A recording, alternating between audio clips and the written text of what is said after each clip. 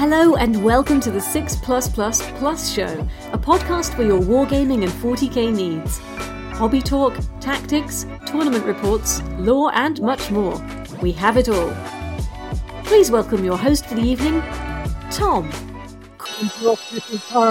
Hi everyone, Aspect Warriors and all. I hope you brought your fate dice today because this is not that 6 Plus show. It is Dim After Dark with me, your host, Hal Vesselfinger. You will no doubt be used to another host out, my good friend Tom.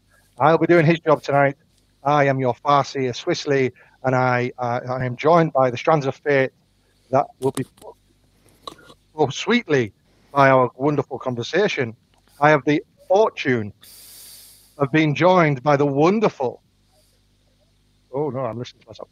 Of being joined by the wonderful Aaron Wilson. Aaron, how are you today, Mr. 4-1? How are you feeling? Feeling very good, very good. Good to see you again. Good to see you again. How are you feeling about absolutely smashing 4 people this weekend and how you might have upset them this weekend? I'm feeling brilliant about it. It was so good, especially some of them. A particularly individual one was really good fun to upset, but yeah. No, it was a great weekend, in all honesty. No, I've been trying to get a 4-1. It has been my goal for the year, so happy to have achieved it. Wonderful. I'm very, very happy for you, and I'm glad that you smited your enemies. All right. Lewis. We're joined by Lewis, the token TO of 6 Plus. It is wonderful to have you here. Have you here, Lewis? Are you relieved that the weekend is over after a successful event? I am very relieved. I'm still tired. My feet hurt. My knees ache. Everything hurts. But we did it. We got through it. And actually, it was amazing. So happy to be here. Wonderful to hear. Wonderful to hear. Good stuff. I've also joined by, I think 4-1 as well. 3-1? 3-2, was it, Franco? 4-1. 4-1, sorry. Fellow 4-1. Don't take it away from me. I finally got it back. Don't take it away from me now, please. Right. Fellow 4-1er, Franco, with his demons. Franco, how are you doing? And have you got over your loss to Aaron yet? No, I have not. It was a great weekend, as it always is at Saffron events. Just unfortunately, that the loose of some absolute bastard. Tell us what you it was a really good weekend. Even the loss was a great game, great fun. So, indeed, the friendly rivalry never ends at 6 Plus. We'll move on to a very, very strong, good, powerful friend of mine as well, the wonderful Tom Lohman. Tom, Hello. How did Drukhari do into Chaos Knights? Drukhari don't love Chaos Knights. They don't don't love Chaos Knights. It's not their favourite matchup. No. You escaped once, but they came back to get you, didn't they? They did. You can't outrun your destiny. That's the way it works. Outrun your destiny. But a very strong performance by yourself this weekend. Yeah, luckily I did play Tyranids at one point, so I was all right. Yes, indeed. Indeed. Not my Tyranids, but some Tyranids. No, not yours. Because I am an above-average Tyranid player with a win rate of 40% versus the weekend that was 23%. I'm almost double the average Tyranid player. That's very good, isn't it? Yeah, a very powerful performance. All right, cool. So today, ladies and gentlemen, we are going to be doing a event recap. I know this is a very obscure concept that you'll have never seen on any 40k podcast ever before, but we will be talking about the event that has just happened this past weekend. We'll see how that goes, and maybe we'll do it again in the future. We're then going to move on to a little bit of 10th talk. 10th talk. And we're going to enjoy finding out and talking about some of the new rules coming up in the world of Warhammer 40k. But first of all, let's crack on and talk about the weekend just gone. Lewis, would you like to give us an introduction to Saffron Slam? We were all there this weekend, but you tell us your kind of synopsis. If you were selling Saffron Slam to someone, tell us about the event.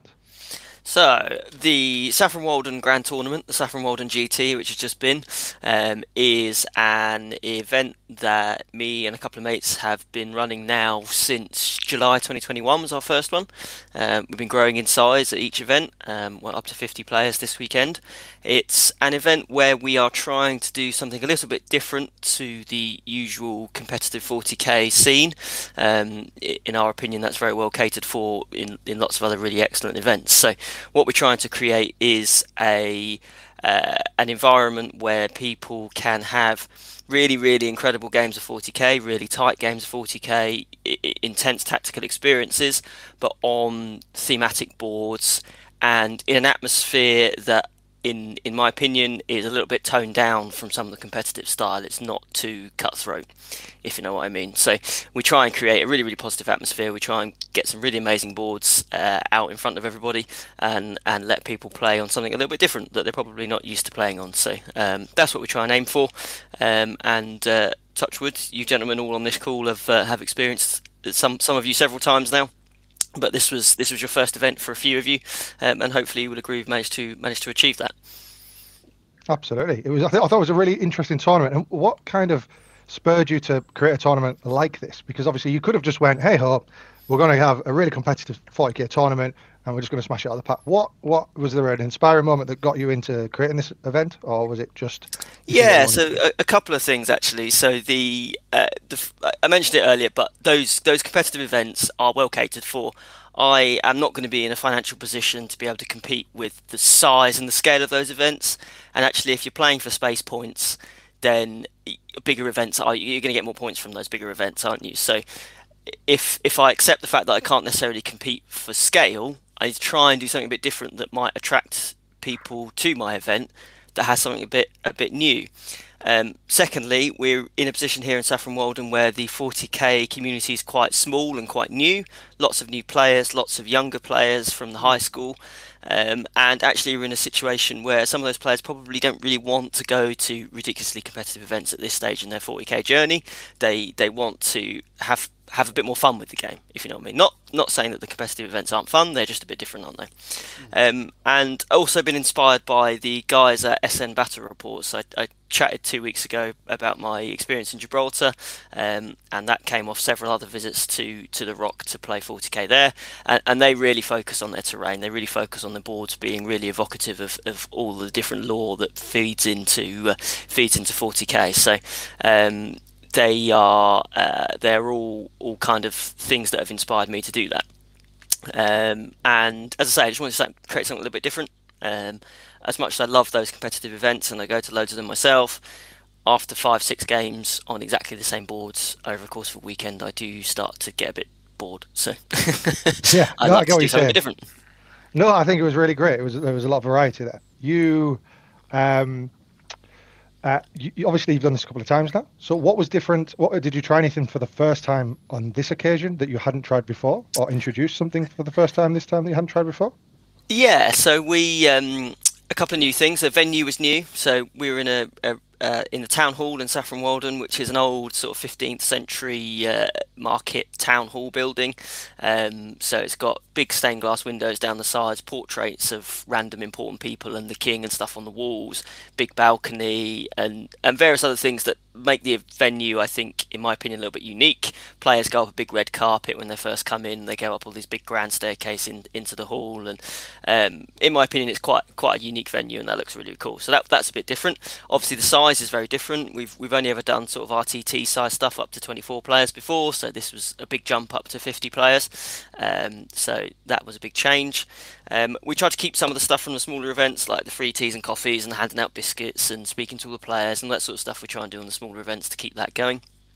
And we obviously had a much bigger prize pool this time around, so funded partly by sponsors but also by myself in terms of dishing out prizes to lots of different people.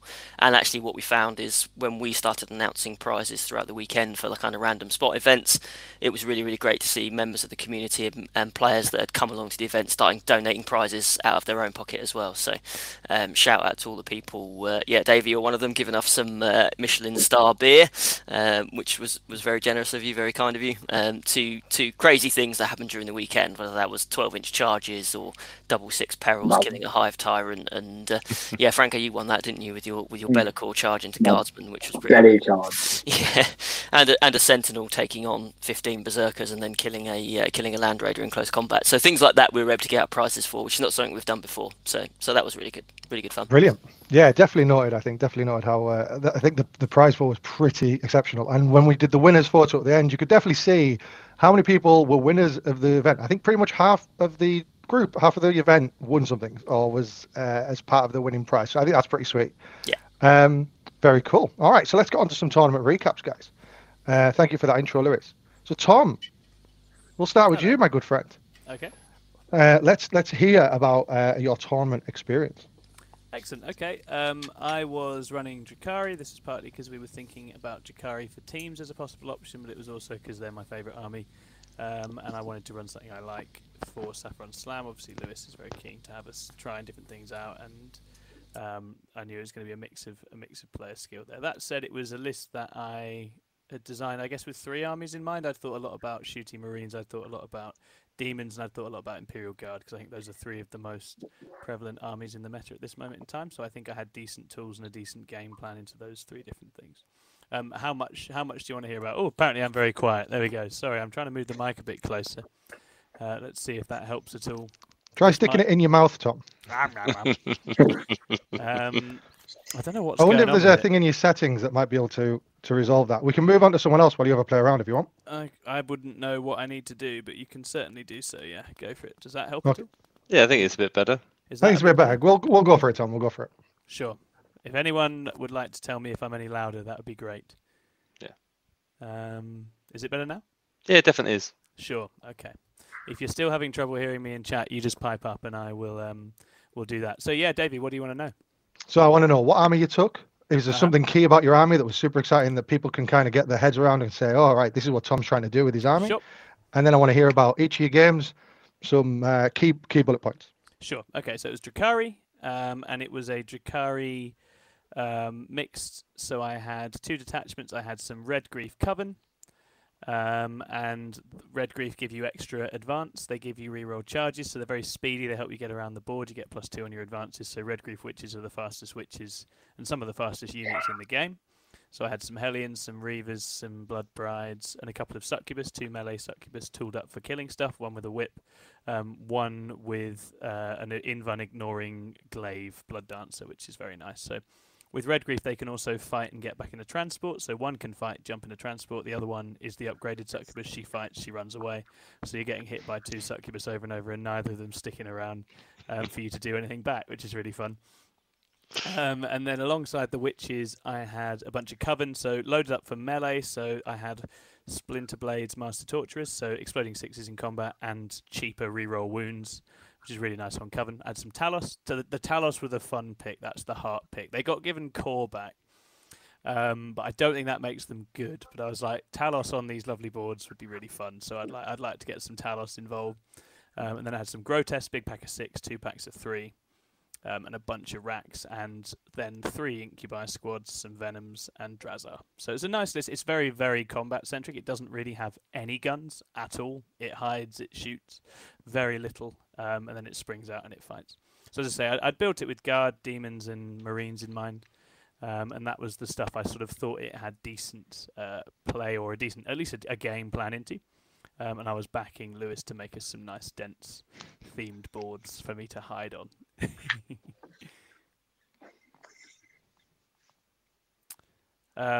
So, do you want me to, how much of the event do you want? Yeah, just we're going to do game by game by game. So game by game. Okay, you sure. You do all your games. Yeah, no worries. So round 1, I had Imperial Guard. And this was into Louis, who is one of the... obviously, Lewis has mentioned that there are some younger players at Saffron Slam. Louis was one of those younger players. And so I wasn't sure what I was going to get when I turned up, so I kind of went ready for anything, really. But he was prowling the board, deadpan face, very stern, assessing his angles. He had his very scary guard list on the side, and I was like, "Oh goodness, he's a little killer. He's gonna come and get me." And I was on a very thematic board that I'd helped with the setup, but this one didn't exist when I'd set up the day before, because I think did it get delivered, Lewis? It literally got delivered at like 8 p.m. the night before, and it was such a nice board. I really had to go in early doors on the Saturday morning and change some other boards around to fit it in. Very cool map, like it's sort of Red Rock Canyons sort of thing. Pumpernickel Games, is it them? Yeah, Pumpernickel Games have been making a lot of my terrain, and he makes it all by hand. It's really incredible stuff. I'm hoping to get him exhibiting at the teams tournament in October, actually, so he can come and actually show you some of the other stuff he's been working on. He does a lot of Sigmar stuff as well, so if people are after really themed terrain, then he's a really excellent supplier. Yeah, no, it's super cool. I think Chris, our infamous Dents fence from one of the bat reps we did a long time ago was from Pumpernickel Games, so we're very fond of what they do. They make some very good terrain.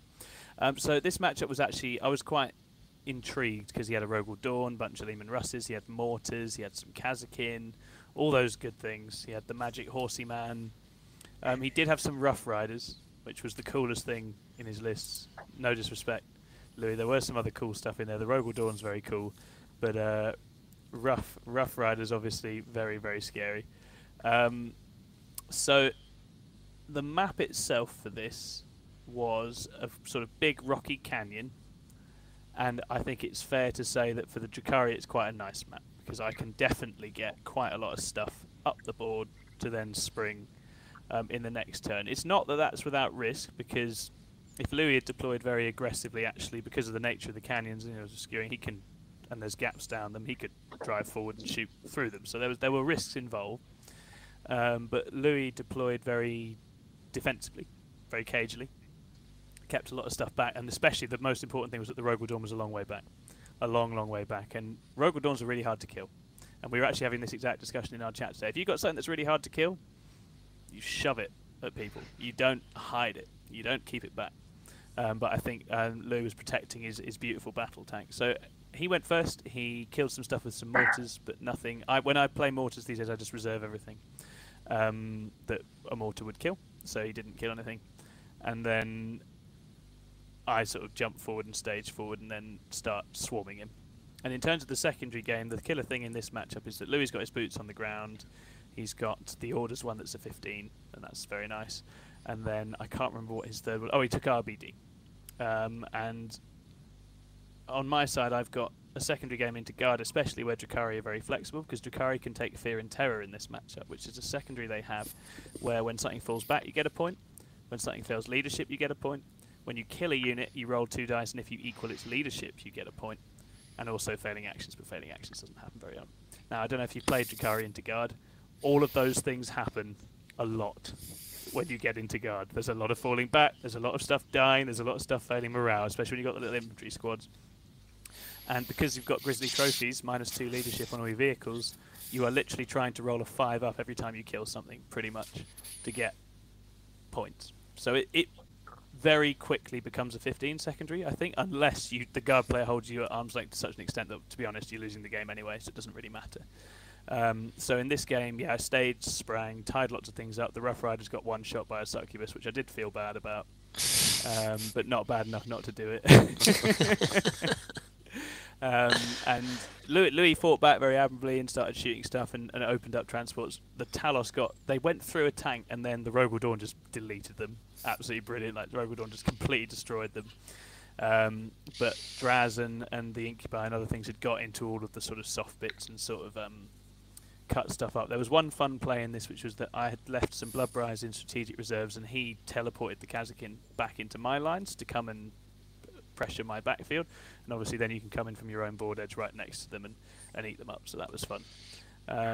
It's a trap. It's always a trap.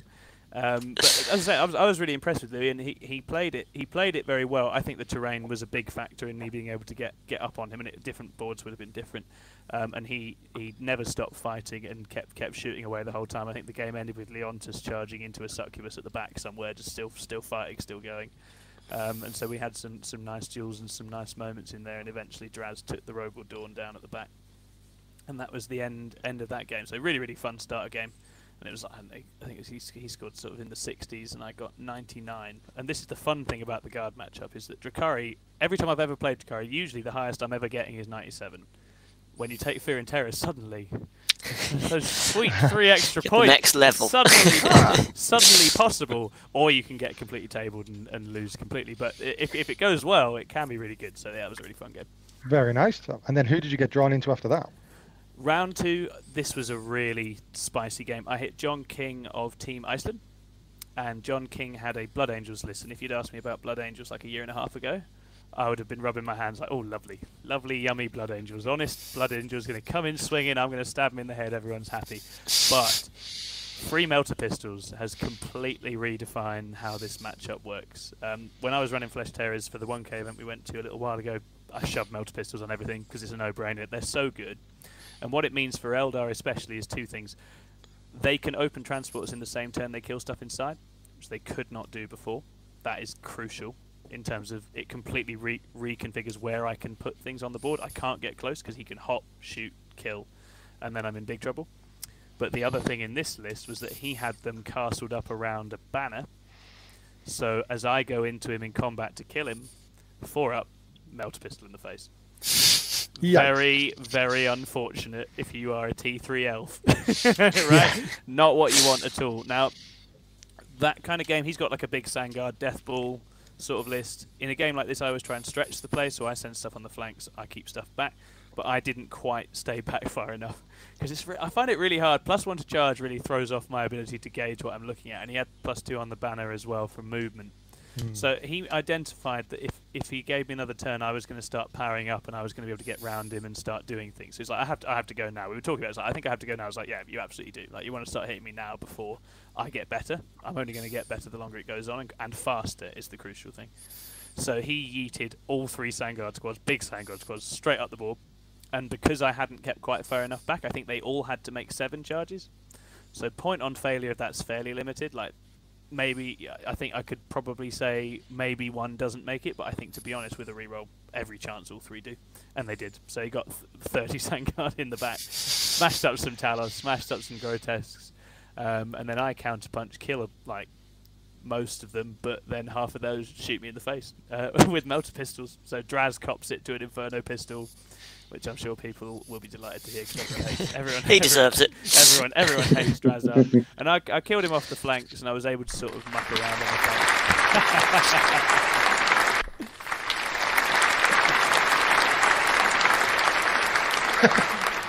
That's a hell of a clap. Yeah. And I was able to sort of muck around and hold on, scrap out some points, but no, it was a heavy loss. It was like 90 something to I think 59 I got. So yeah, really well played, really interesting list, where the sort of castling up around the defences completely did for me. I just didn't, with my list the way it's built, I have no way to engage with that. Like if it's going to shoot me as I kill it, I'm in big trouble as long as he keeps tight to his banner. I did try and assassinate the banner with like one incubi that I had left, and he just didn't manage to do it. That would have been very useful, but not quite. So yeah, really good result. Really nice to play, John. He was lovely, and he's a stalwart in Team Iceland, and yeah, it's a really good, interesting game. Brilliant. All right. So round 3 comes along. So it's the last game of day 1, Tom. And what have you been drawn against? Charles Holland, who is playing Tyranids. Really nice guy. He is on Leviathan, and some of this might be familiar to you, Davey. He's got 2 Hive Tyrants on foot with relic guns.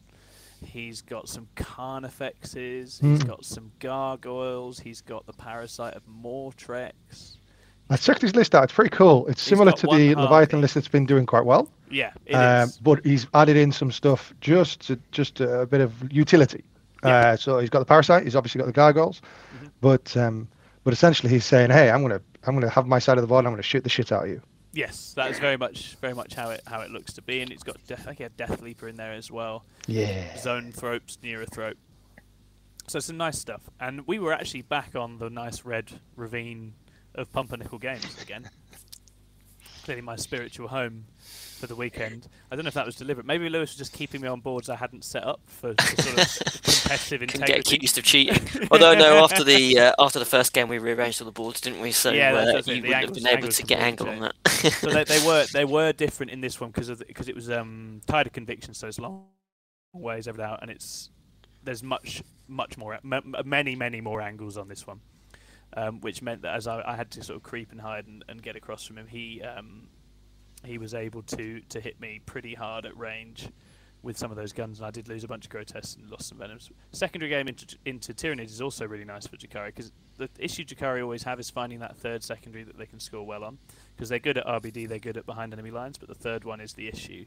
And into Tyranids you just do take them alive, because you get 3 for killing a monster in melee, which you're going to do several times if it's going well.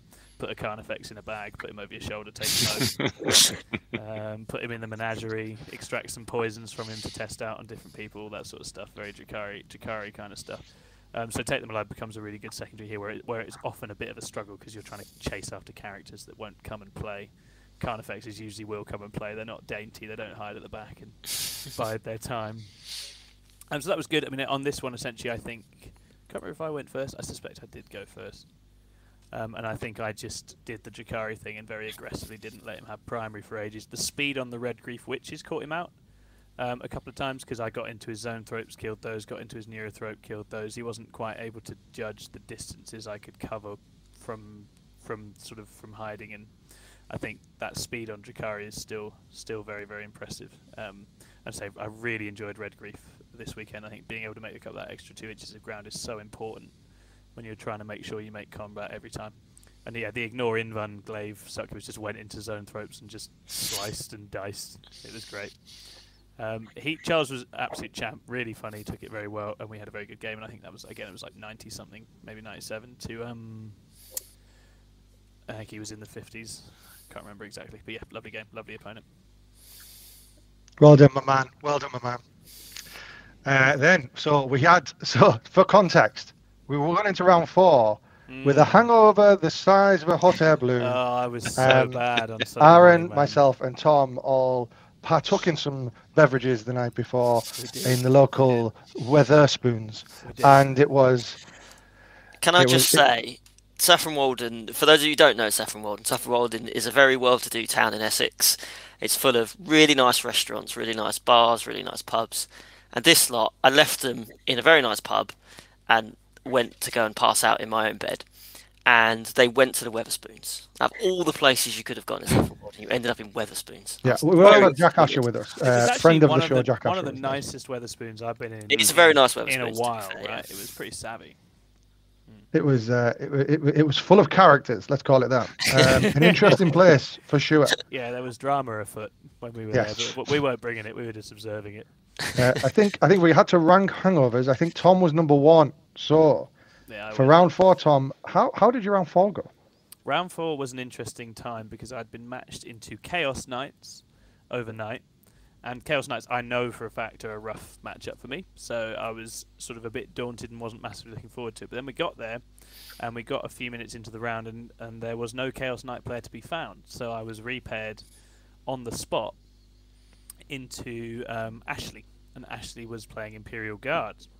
So it was more Imperial Guard, which, as I've mentioned, is one of the ones I'd been prepping for. Because there were quite a lot of Guard at Saffron. So I'd done a bit of thinking about Imperial Guard. And I think the only way to describe this game is that I did what I did in the first game, only it went even better.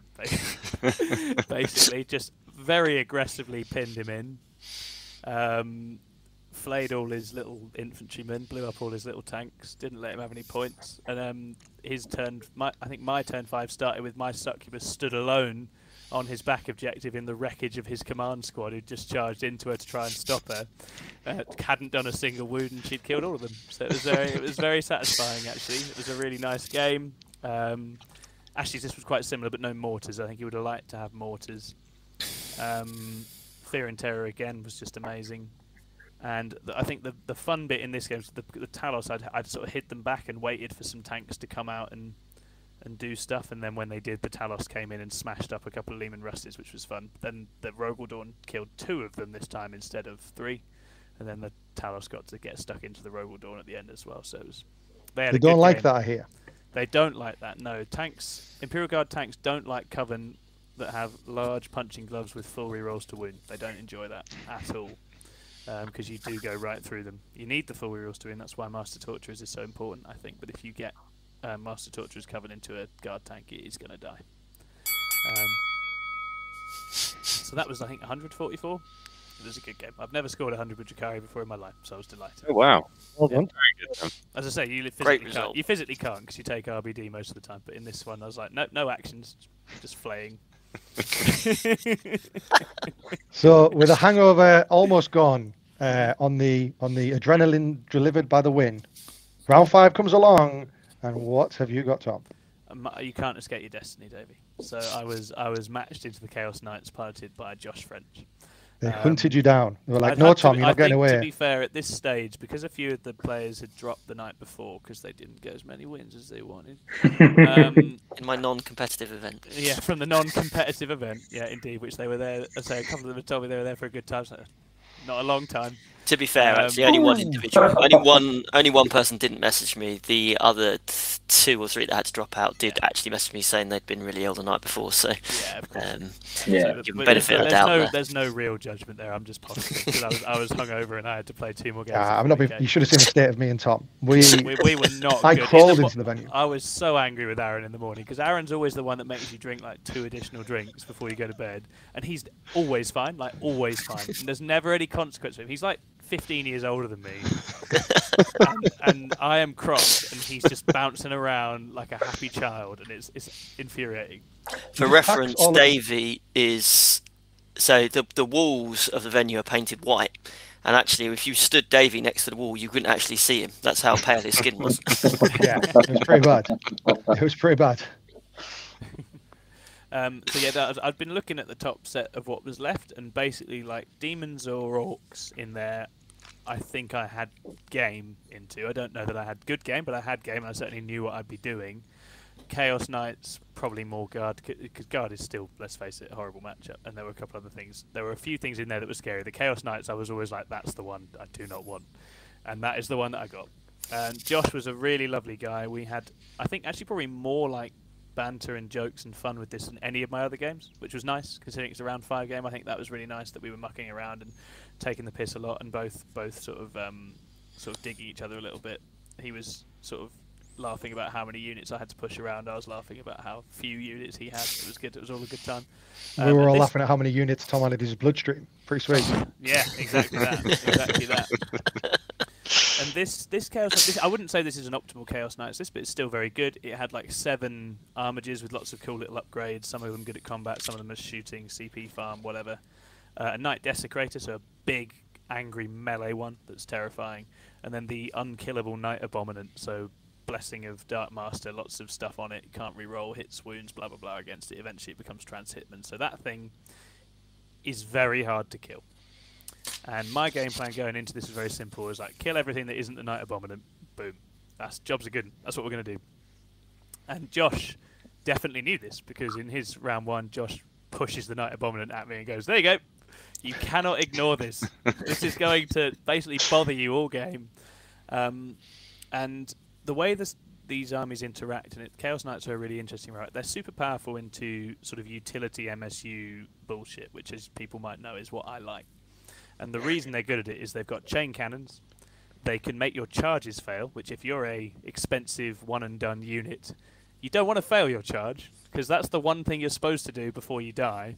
And now they're just cutting the you doing a thing out of it and just killing you full stop. So dread tests are amazing in that sense. As you know, they can also force you to target different units, so it's hard to like coordinate fire, those kinds of things. But turn 4 onwards, no obsec. Just take your obsec away, which for mission play is completely bonkers. So that the toolkit on Chaos Knights is remarkable, absolutely remarkable. For Drukhari specifically, the other thing they have is a cheap -1 damage strat. And Drukhari are all about that sweet damage too. Oh, they love it. So that is quite the loss of efficiency for Drukhari as well. So there's a whole bunch of tools there. Now what happens in this game is Josh, I think, is quite confident. He shoves the Abominant forward, but he also plays for all the flanks. And he gets very close to me, because he knows he's got his you fail charges thing about to kick in. But again, for maybe the 3rd or 4th time in the event, I am a lot quicker than people think I am. If I come yeeting out of transports, red grief +2, everything flies at you. I basically got it so every single unit I had was 1 or 2 inches away from him. About half of them failed dread tests. Still made it in anyway. Every single thing got in. And the issue I had with this one, I think the big mistake I made was that he had failed. There's a Feel No Pain aura spell that the Abominant casts, which finishes the job on making it unkillable. He failed it with a reroll, which he was very stressed about. And so at that point, I was then like, maybe I have a nibble on the Abominant. Have a go. Because the issue I had was that there were a couple of units in the middle which could not reach the other stuff, because they would fail dread tests and then they'd just be out in the open, so they'd be dead. So I couldn't get to anything that wasn't immediately in front of me. Now what I should have done was I think it was like Draz, Incubi and a Venom and some Grotesque. What I should have done was just not gone for the Abominant with those, flown Draz off to one of the flanks I was attacking. With the Grotesque, maybe just go lock down the objective or wait another turn, whatever else. Get a bit closer and hope for next time. I think they'd have been shot to death, but that was the issue with the 6 Grotesques on foot. That's not a unit I'm going to run again, because I don't like not making it to combat. I love being in combat. I hate not getting there. That's 2 things about me you can all know. So yeah, shouldn't have. I committed Draz Incubi Custodes into the Abominant, which I absolutely should not have done. But this turn, at the end of my turn, it was amazing. Going into the fight phase, I've got like 4 little armagers completely surrounded by stabby elves. Abominant surrounded by stabby elves, and Josh is just looking at this and just going, I am fucked. I kill all 4 armagers. Beautiful. About half health the Abominant. Also quite nice. But then it twats Draz on the reply, which is always likely to do.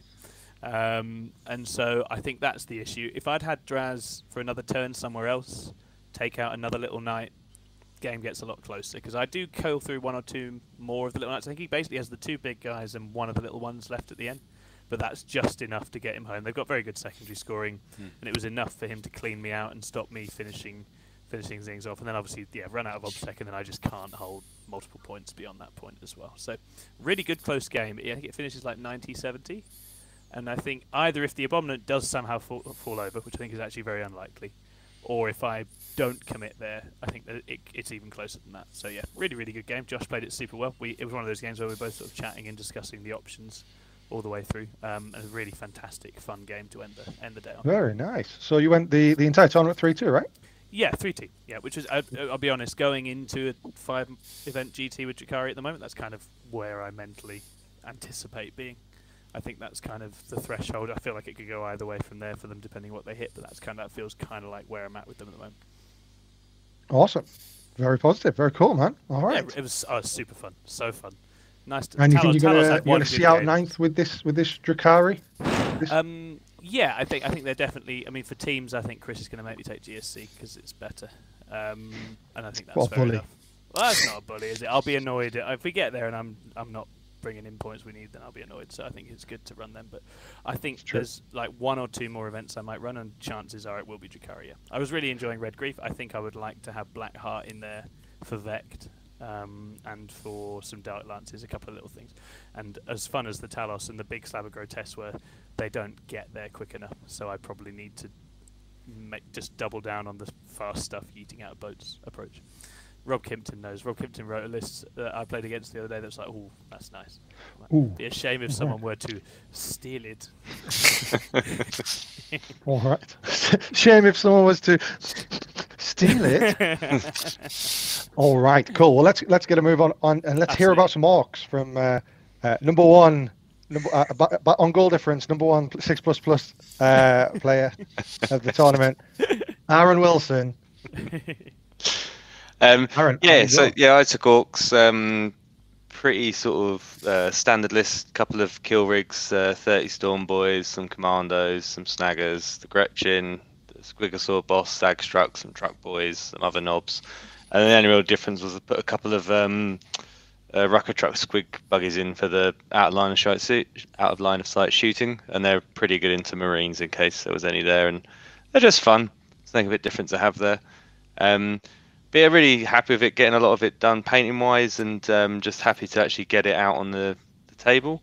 And first match I had was against Crichton with his Necrons, and it was a heavy warrior build with a couple of unnamed Catan shards, and it was quite a cagey start. I think I got first turn and just staged and let him come out, and he was quite surprised at my ability to re-roll all of my charges and make sure I get in everywhere I want to, and just make sure I touch all of his units in enough places with enough of my units so that it doesn't matter where he takes things from. If I don't wipe it out in one shot, there's going to be something else there to take it down, and 40 attacks off of a Storm Boy unit chews through Necron Warriors quite nicely. But yeah, it was a really lovely game. It was Crichton's second tournament, so just going through some of the setup procedures and things like that, and we only got to the end of turn 3 with the timer coming down, so I ended up taking that one as a win, 70-31. Nice. Nice. Yeah, lovely opponent, and always nice to obviously start off on a win. I then went into a bit of a scoundrel. I was not looking forward to my second round opponent, But I did draw Lee Jones with Demons. Oh God. Yeah, it's just so insufferable Lee to play Jones. against. Yeah. The one from the TO chat. Yeah. But yeah, obviously, look, it's lovely playing into Lee. He's an absolute delight and a gentleman to play into. You never have a bad game against the man. And yeah, it was a really cagey game actually against Lee and his Demons. Again, I went first and I moved 2 squig buggies and shot them and went, there, you'll go. I gave him some bait on one flank, which was one of my squig buggies behind a wall on a objective, just to say, look, if you want to come out and stop me from getting more primary points, come along, I don't really care. And then he took the bait with his fiends, and then I came out and gobbled all of his fiends up and then used that to sort of start coming up the board. It was very touch and go up until about probably the start of Lee's turn 4, and then some things didn't go quite his way, and I managed to just sort of take down the final pieces of resistance and pull it apart 79-67 to me. So yeah, happy with that. I think there's a few things that were unlucky for Lee, and his Demonettes didn't quite turn up, going into some units of Orks and just didn't wipe them out on their own, even with the rerolls, left a few alive, which just tied them up, meant they couldn't come and apply pressure elsewhere. But yeah, it was a brilliant game against Lee, and always happy to play against him. My final game of day 1 was against Taff Jones with his Raven Guard, and this was very much we both deployed quite aggressively, and it was very much it felt like a coin toss on this one, who gets to go first and do what. Taff's aim, we were chatting about it a bit afterwards, but Taff's aim was to try and get into my Warlord and punk him turn 1. They told me in the toilet as well. Yeah, so he couldn't call the war, etc. Now, what were you just got? Weird toilet chat. Yeah, I'm going to go and get his Warlord turn 1. Do other people not discuss their secondaries with people in the toilets at events? Yeah, I was like, that's my friend Aaron. And he's like, oh yeah, I'm going to kill his Warlord. I'm like, oh, man, I'm not going to tell him that, but I really want to. And then I went upstairs, saw Aaron drinking a Peroni with an angry face on. Aaron's not a fan of the brand Peroni. And I assumed, he's going to be fine. He's just going to go rah, charge forward. Yeah, it's pretty much. And I was like, there's some jank he was doing. He put up a unit of infiltrators, or whether it is like in no man's land, like just away from my deployment, to be able to. They've got some warlord traits, so they can switch someone out that can't forward deploy and put them where the forward deploy is, to be able to get like a Thunderhammer unit in. But I didn't think he'd quite be able to get into him. I protected him enough so it'd be quite awkward to get enough people in without just going into other units, and he's very chewy anyway, so it'd be difficult to get through, so I think that's a bit of a risk. I got first turn, and Taff had deployed everything pretty much on the line for his aggression, and I just went turn 1 war and launched 30 Storm Boys at him, some Truck Boys, even my Squig Hog Boys got in.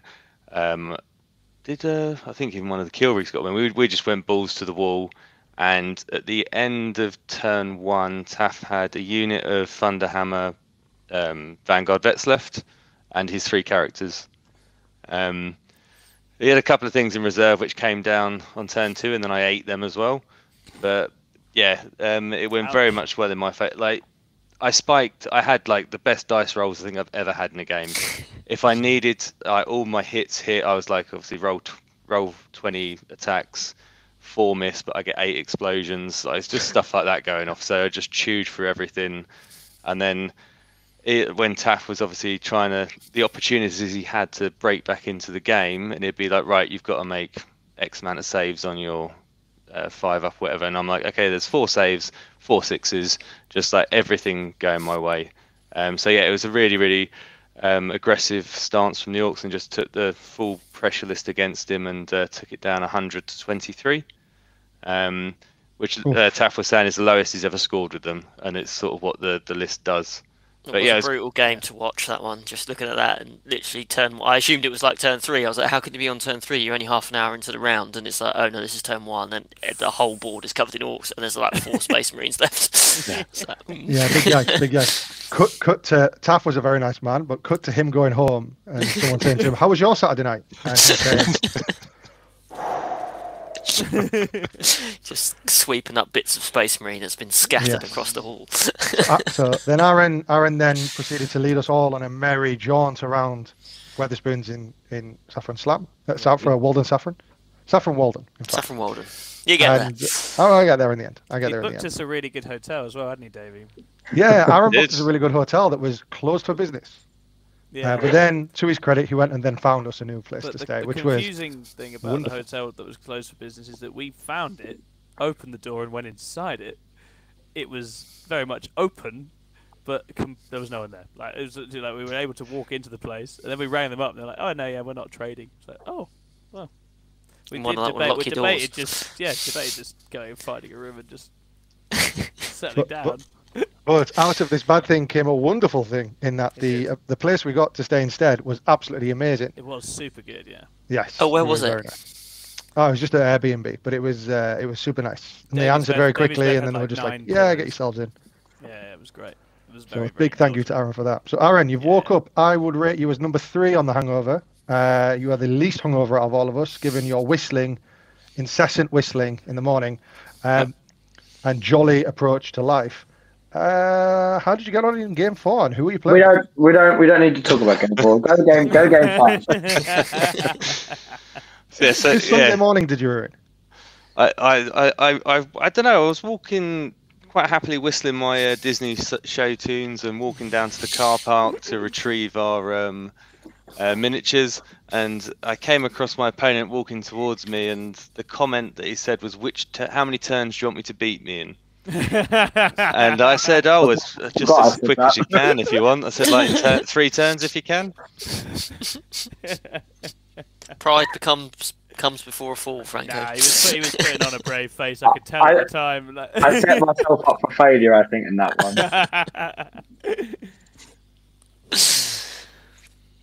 Oh, please don't stop, Aaron. We want to hear about how you demolished Franco. I think it's. No, we don't. Oh no. Yeah, his sound's not on. Oh, his sound's not on. No. Oh no. Oh, Franco, can you tell us about how Aaron beat? No. Can we unmute it? All right. We'll. So no, we still can't. Yeah, he's completely gone.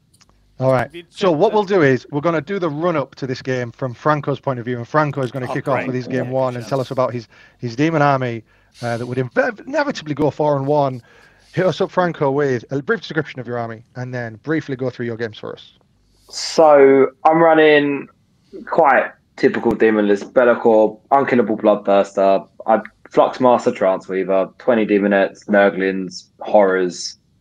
2 units of 4 Fiends, 2 units of 5 Flamers, unit of 4 Flamers. So quite simple. Just data sheets, throw them on the board and hope for the best. Pretty much how Demons want to play. Unless you want to go tricky with Disciples, which I don't want to do. I can't be asked. I just want to punch my way out of the situation.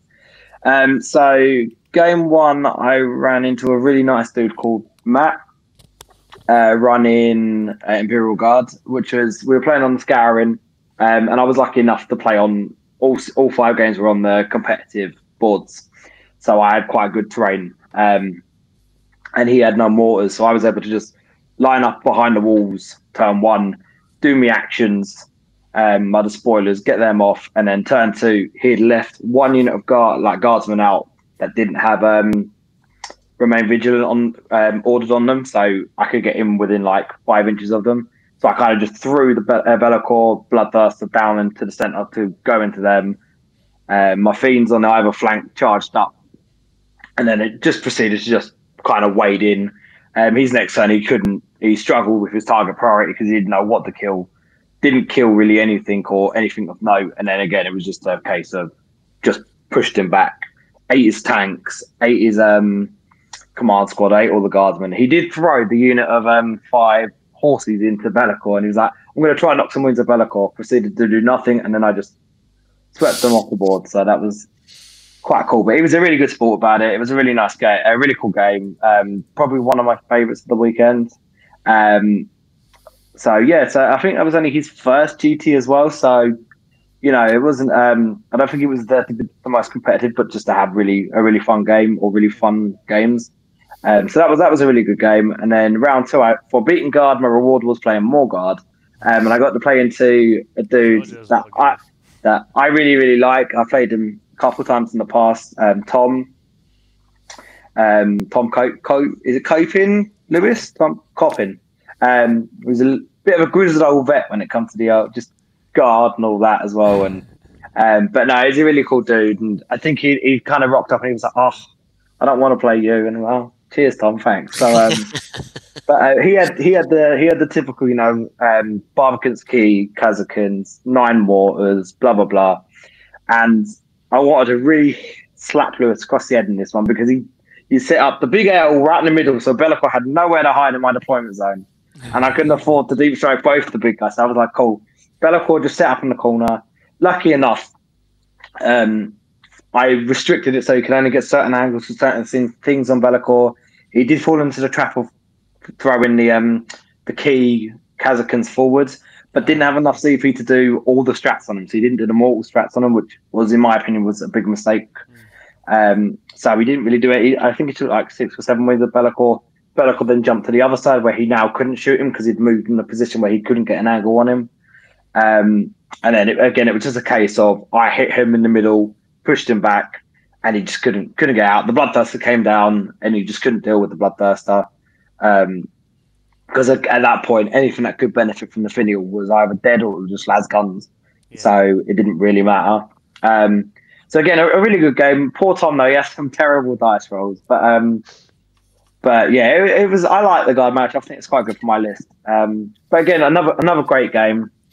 And then I think that makes Tom 0-2 into 6++ in the recent weeks because he was the guard player my Imperial Fist took down in Gibraltar as well. So he's sick of 6++ now.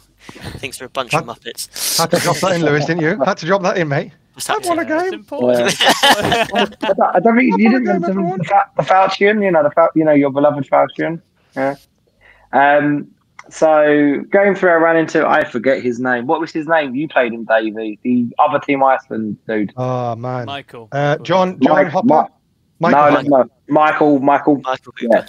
Hooper. God damn it. Hooper's a famous Icelandic name. You might have, Hooper.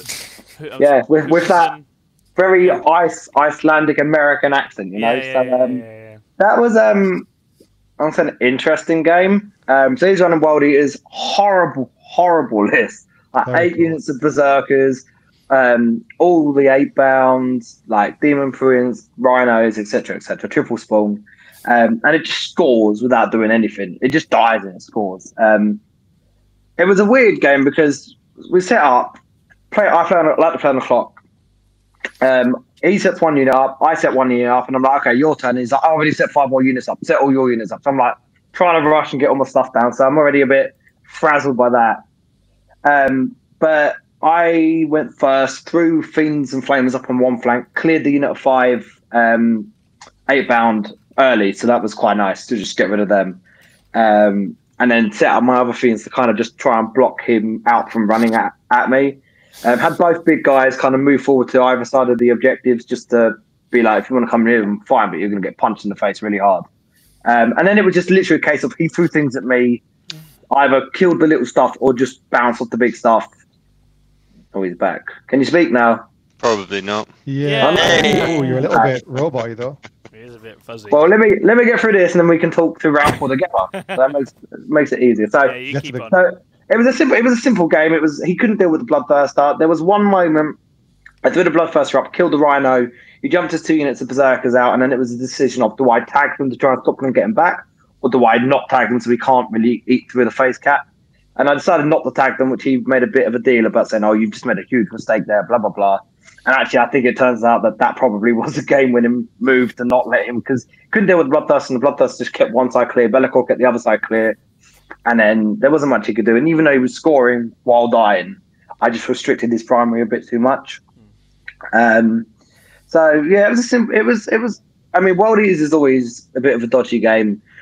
Always tank my scoring as well, because I think I scored 81 points, which is quite a low win. It's like reaching the full 5 rounds. But you really need to play Tyranids. Holy shit! If I get 81, like Yeah. I'm doing the Macarena out of the room. Please say you've had your time in the sun, right? I was going to say, Franco, You take some cannot Space mind. Marines and paint them yellow, and then come back to me on what a low-scoring win is. Oh my God, I only scored 81. Get in the bin. Carry on. Get in the bin. So that was my Man day needs one. some comeuppance, I think. No, just shit. Fine. Demons are amazing. I love my demons. great. They are And so yeah, that was day one, 3-0, which I was quite happy with. Which I knew that I was going to lose one of my 2 games on day 2, and I knew I was going to lose it because I was going to play terrible, because I always do. It's becoming a habit of mine. So we get into round 4. So I guess we might as well talk about this one together. And I, out of all the matchups, I looked at every single one of them. The Admech was a little bit of a dicey one.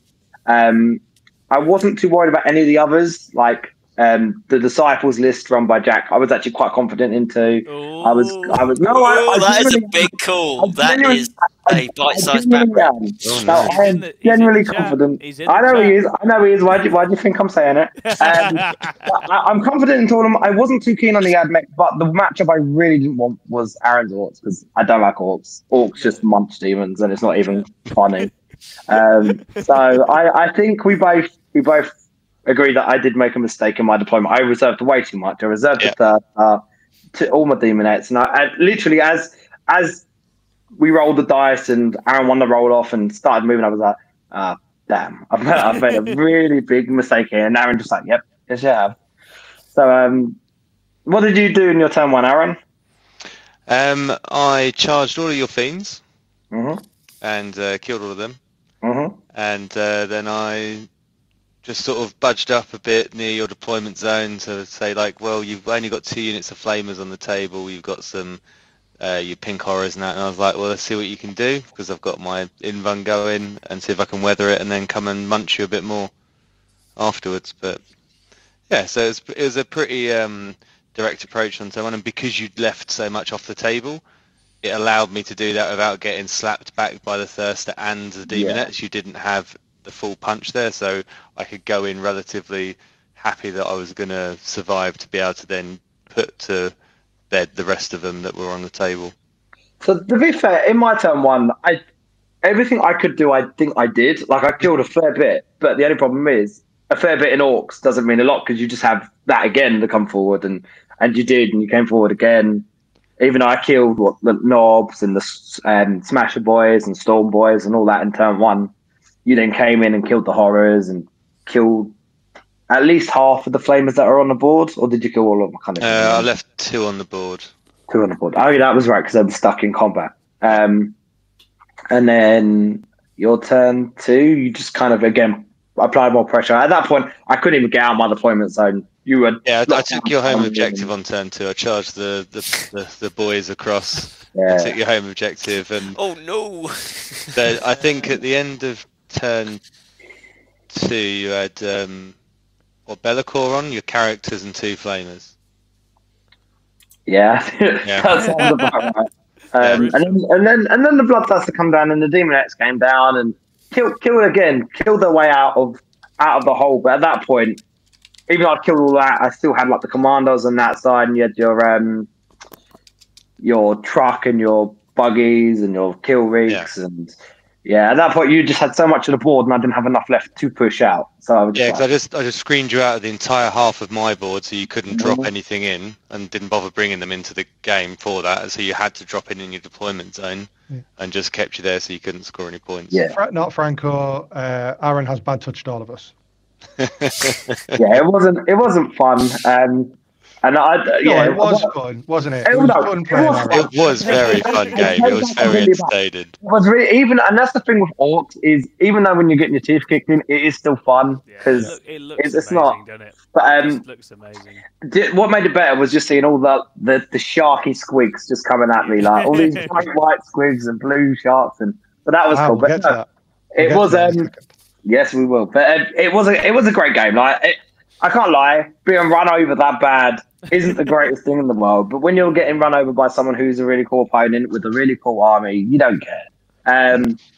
So what was the final score, Franco? Oh, It was 97-46 to me. there we go.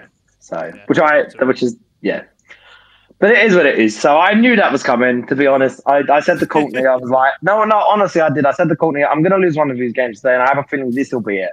Yeah, But then that just sent me into game 5, really determined. Are we going to stick with me, or are we going back to I Aaron? think we'll stick with you, Franco. Aaron, can you try and come back in because you sound like an Necron? yeah, he does have something of the Okay. the robotic about him. If you can do another Banish restart, him. and hopefully this time Banish you'll come him. back. Banish.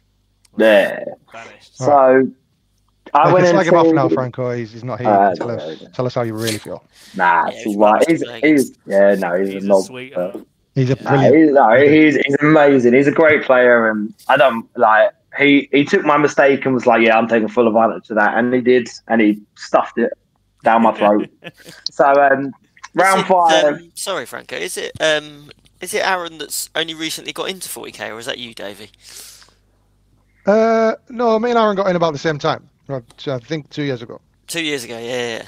And Aaron, But Can we not- can we not pretend like he was very wasn't- well taught? He was very well Yeah. taught. Ah, You're trying yeah. to wind him up, Lewis. Let's not have that. Yeah, that's exactly what he's trying to do. No, that was less Aaron comment had some about secret Franco sauce. I'm not going to and- out him. and more a comment about Aaron in terms of how he's coming on as a player. Franco's what I describe as a 9th baby. So he's coming about halfway through 9th. I mean, to be fair, I think Davey, you're the same, right? You both. Yeah, I came in start night. Similar time, which I think. Wait, I think whoa. they both Who's a did 9th that. baby? Aaron is. You said Franco was a 9th baby. That's what Oh, confused did me. I? Was like, Franco's yeah, not a I was 9th baby. thinking, Franco's I around was seven. going to 4th No, edition. Franco's the Definitely size not of a baby. It's different. Yeah. That is true. That is true. Like looking at everyone in the team, I'm like, yeah, all right. I think Lewis is the only one I can kind Aaron's of get not been close playing that to. long at all, have you, man? Right, Aaron, give us some words so we can know how you're not a Necron. I don't think I'm a Necron. You are a God damn it. Necron. You are slightly a Necron. I think it's a little bit better. We'll go for it. We'll go for it because we've only got one more game to go. But Franco, you go first, my friend. Cool. So round 5, I was playing Matt with his Dark Angels. What's the bikers? I can never remember. Ravenwing. That's the ones. So I played him at Peterborough a couple of weeks ago. I had no idea to play the game. Haven't played Ravenwing in about 7 years. So I'm just like, what? He gave me the info dump. It went out my head as soon as it went in.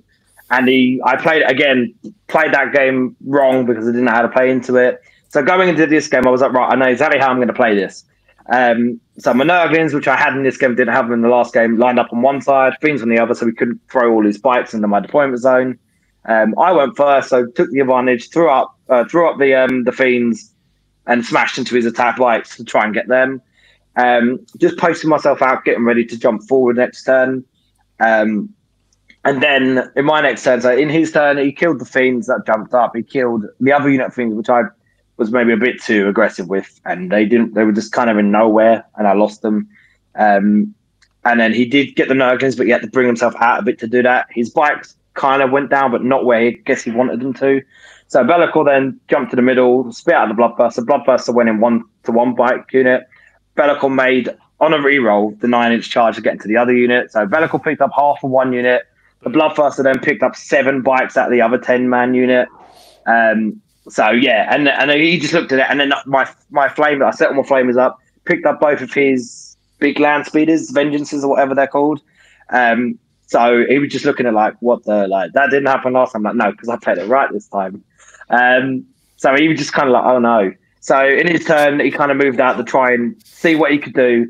He threw 16 melter shots into the Bloodburster. 9 of them got through.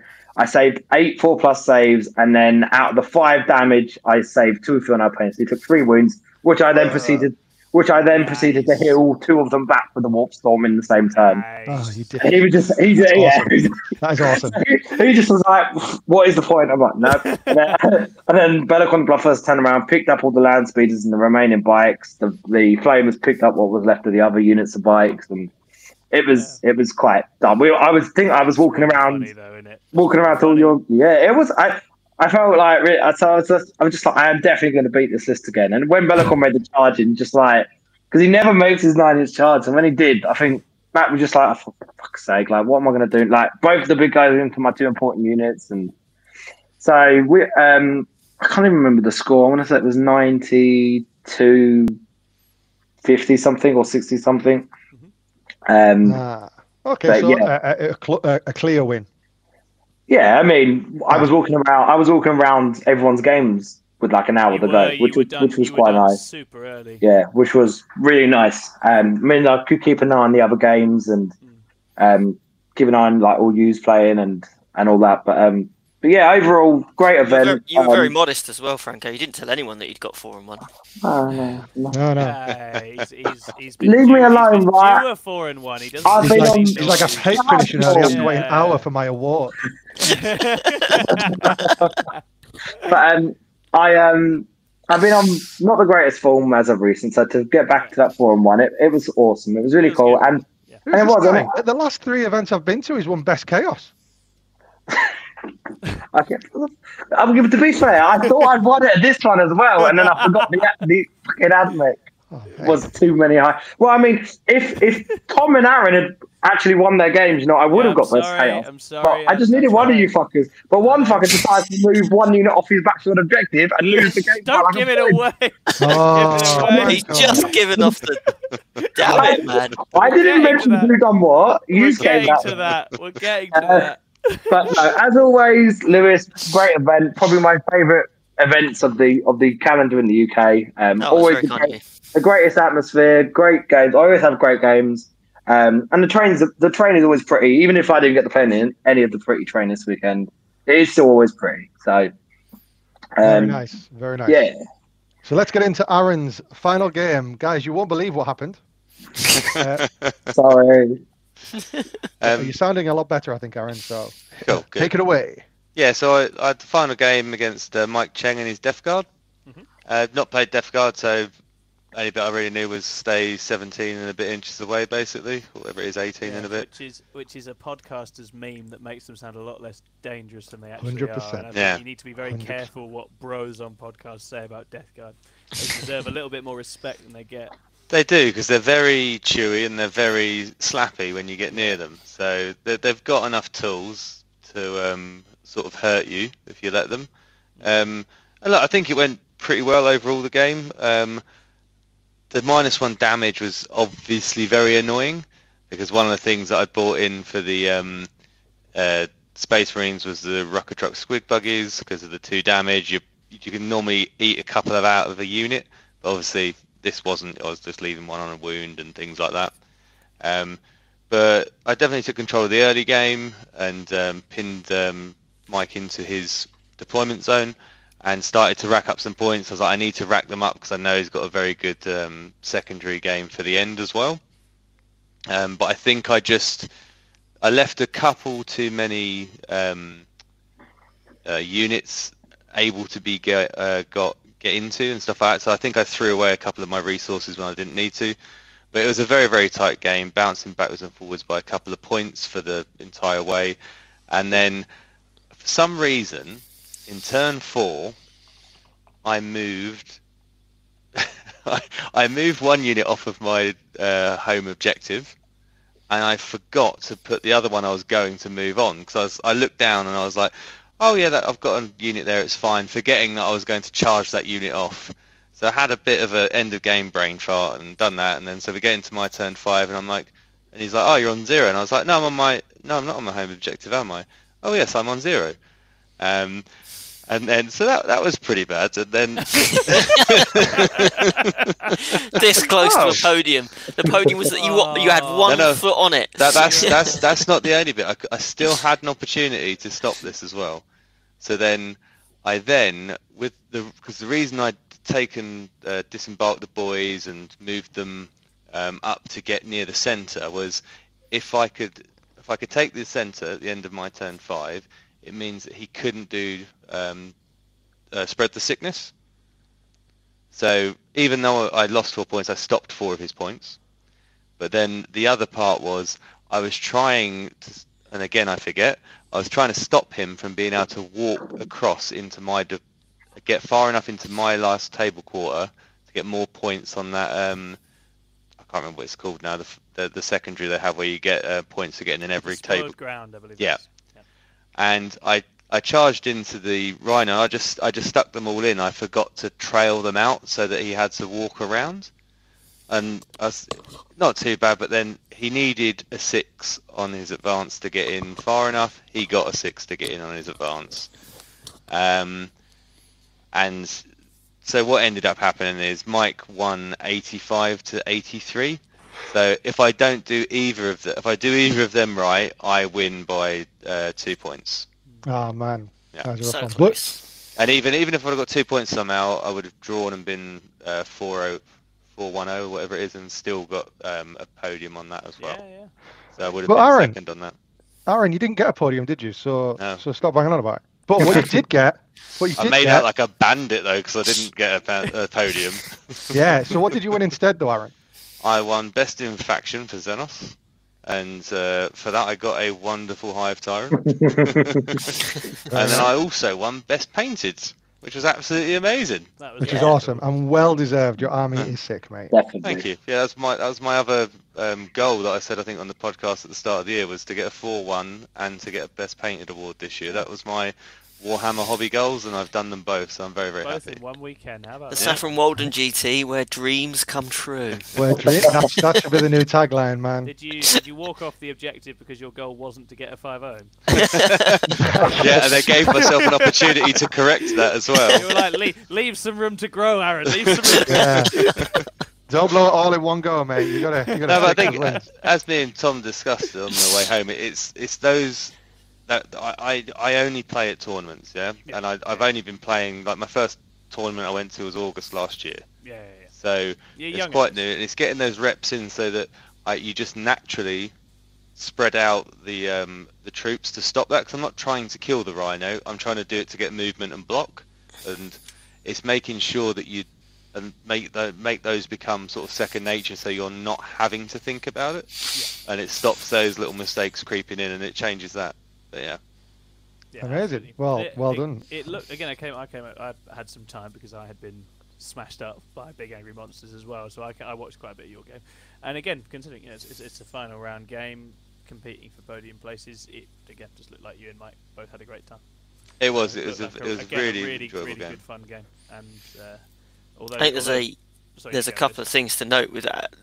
Playing Orks like that as well, you've got a lot of models, so you have a lot of stuff to remember over the course of a weekend, and I think that fatigue, it really is real. Moving 100 plus models every single game for 5 games there's a lot to do there. There's a lot of dice to roll, a lot to think about, huge number of moving parts. So to get 4 and 1 and finish 5th is an incredible achievement. Thank you. And actually, looking at Mike, I have not seen, so I was fortunate enough to see quite a few of Mike's games over the course of the weekend. I haven't seen Death Guard player that good in a long time. People have joked that Death Guard aren't very good anymore, and maybe that's the case, but I would bet on Mike to beat anyone in the meta at the moment with that list. Yeah. So yeah, it's enough. I wouldn't feel too down about it. If you haven't read Death Guard secondaries, just go read those secondaries. And be They're like, insane. Yeah. They're That absolutely ceiling on that insane. army, except in one specific circumstances, which is the crayons up your nose, latest shoot you army blows it off the board, which obviously does happen to it. Outside of that, terrifying, absolutely terrifying. I think I skipped over it, but Franco, you won an award as well, right? I mean, kind of, I guess. You rolled 2 6s. I rolled 2 6s. I won. So Paul's not too happy at me because he that's the second free ticket I've got to his event now. So I want to pick it to Peterborough because I rolled a double 6 with Bellacore, which was quite funny. Super good.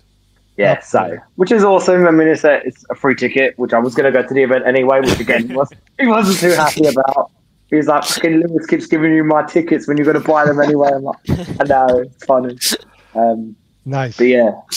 I just want to give a shout out, big thank you to, if I can show it, Tom Green for his £5 super chat. Thank you very much. Oh, don't read this out. Tom Green, you absolute babe. We will read this in detail.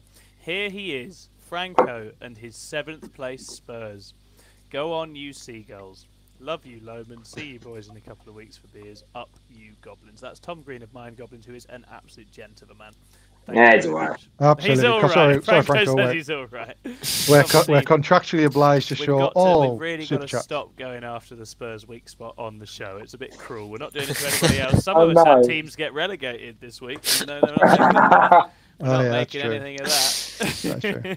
It's a good week to be an Ipswich Town fan, that's for sure. Well, There's cool. no fun in clubbing seals. So All right, we've got through all the players then. Let's move on to 10th chat. So, because no one wants to hear about a 2-3 turnip player. So let's go on to. You did a great job, Davey. You nailed it in difficult circumstances. No, I'm gonna do it. I'm gonna give myself. What do you call it? Indulge myself. So I will tell you about mine. I'll be very quick. So my list was Gorgon Tyranids. So we have basically the kind of list I've been running all the time. Bit of Hormigans, some Carnifexes to shoot some shit. And we also have the Flying Hive Tyrant with the Rip of Obliterax, which I've seen in a few lists recently, and I've thought, you know what? I wonder if that is still good. And, spoiler alert, it's pretty amazing. Like, it's still really, really good, and definitely the MVP for the entire weekend. With you on this. What the fuck are Nids players doing with these walking gun tyrants, man? They're nothing like as scary as the wing guy. Yeah, I think having both is where I like to be with it, because you can. Absolutely. Yeah.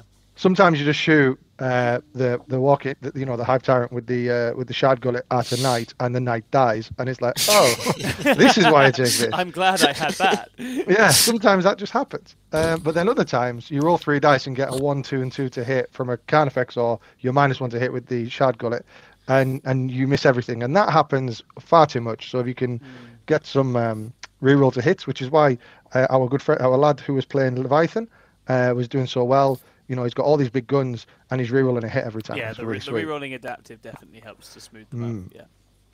So my first game was against Michael Hooper with the awesome World Eaters list that we were talking about before.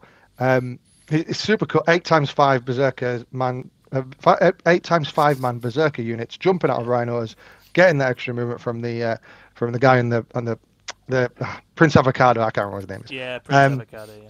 And just yeeting up the table. It was very close. Perhaps ERI would have won it by 1 or 2 points by the end, but I had a Carnifex whiff into an almost dead Demon Prince, and that resulted in me losing a Carnifex, an Obsec Parasite, an Objective, and a Banner, and that kind of led to a 10-point gap between me and Michael. So I'm quite happy with the game, because as Franco said earlier, World Eaters are very good. This is a very good player. Michael is a very good player, and overall happy with the game, kind of how it ended up. It was super close, and you know what? I think with Tyranids at the moment, I'm just happy to run him close with my current performance. So no, really happy with that. Then I played game 2 into Harry with his Orks. So we only got to round 3 in this game, but I did win. He's a young lad. I think one of his first tournaments with a wide selection of units. We basically met in the middle of the battlefield and had a big fight, and the Nids came out on top. Not much to report on this game, really. Nice lad. I wish him well in his 40k journey. Then we got into game 3 against Matthew with his guard. I won this one 63-59. I had 2 favourite games of the weekend, and this was one of them. It was the most normal game. So it was like like in terms of why it was my favourite, it was just kind of like a really great game between 2 people who were just enjoying themselves. Really fun opponent, great mix of competitive and actually here for the fun. So we only got to round 4, unfortunately. And I think if I'm honest, I may have took it in round 5 if I'm honest. However, either way, I don't care. It was a really good game. I bring it down. I lost this one 59-63. So I was only 4 points behind. I bring it down kind of was stunted by the fact my Carnifexes couldn't hit a barn door. Only killing 2 Sentinels over 3 turns of shooting, which was really shit. And then, being basically being Rogel dawned into the ground. And I think that was really the changing point for me. The reason why I lost the game was not acting sooner and actually trying to disrupt my opponent's plan, I suppose. I left it a turn too late to get my Flying Hive Tyrant to the battlefield. I also left these Carnifexes keep trying to blow up Sentinels and perhaps a Rogel Dawn, and in reality I should have just went, you know what, we're going to scrap that and just push down one flank instead.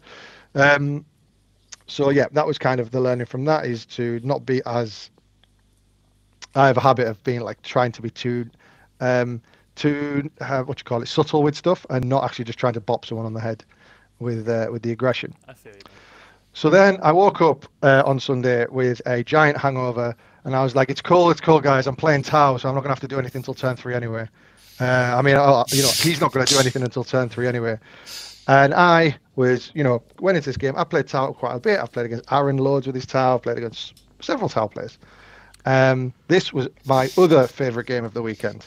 I'll spoil the surprise. They're both losses, but still really, really good and different and interesting games. So I expect to see Cao Yun. So I deployed where he could get angles turn 1 if he moved right out into the open, so that I could then snatch him in my home against. Right. So I'm trying to lay a bit of a trap. Hopefully I don't lose too much, but then I can bounce back, get some free movement up the board, because Tau don't really like it when you're in the deployment zone. I took behind enemy lines because this was conversion, so I wanted to sit on his home objective. So I was like, right, I'm just getting up there and I'm going to get in his face. If he goes first, then this trap is laid. If I go first, I just go straight forward and just get in there.